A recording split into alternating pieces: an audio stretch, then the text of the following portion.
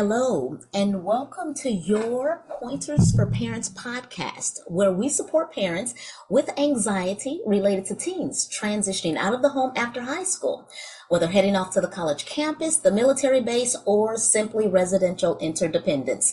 I'm your host, Dr. Michelle Lloyd, and on today's episode, we will discuss safety, which is a focus of every parent whose teen is leaving home. Our guest, Robert Powers, who is a college consultant and founder of College Torch, will discuss a particular act that places requirements on universities today that could help you and your teen remain crime averse.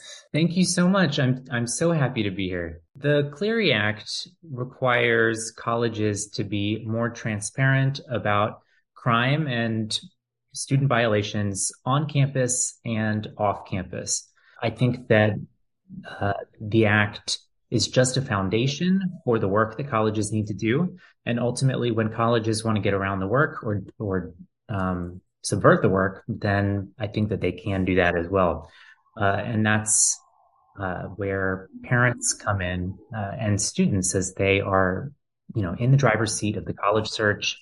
And they are not just reading reviews and rankings, but they are really diving into the college search to learn about these colleges, which means when they look at the Clery Act data, that they're not just, looking down the list and making assumptions, but that they are really going to try to figure out what if this is relevant. I think that that's the hardest part for my families. When they're concerned about safety, it's hard to separate the reality of what's happening and could happen on a college campus from the narratives that make them feel scared.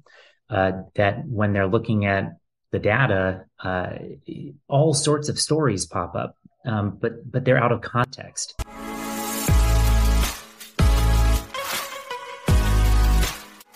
Pointers for Parents podcast.